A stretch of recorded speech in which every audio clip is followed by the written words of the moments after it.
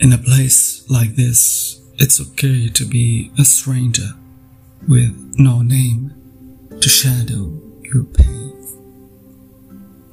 It's okay to feel an outcast in this battered city as you lay on the sofa in the evening with a thin body rotting in a solid memory thriving. It's okay to feel distant as a lonely seagull in a place like this, where the language weighs heavily on your tongue every day you speak it.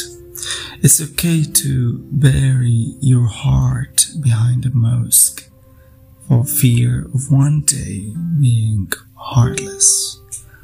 It's okay to live under an armless sky for the first time, to walk a hilly terrain with no shoes, where the alleys are not too small to embrace lost childhoods, or the music's too old to invent new delights.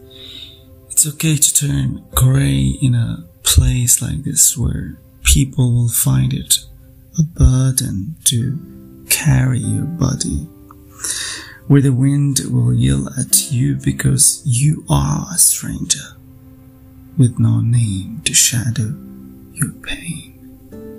But where should I go?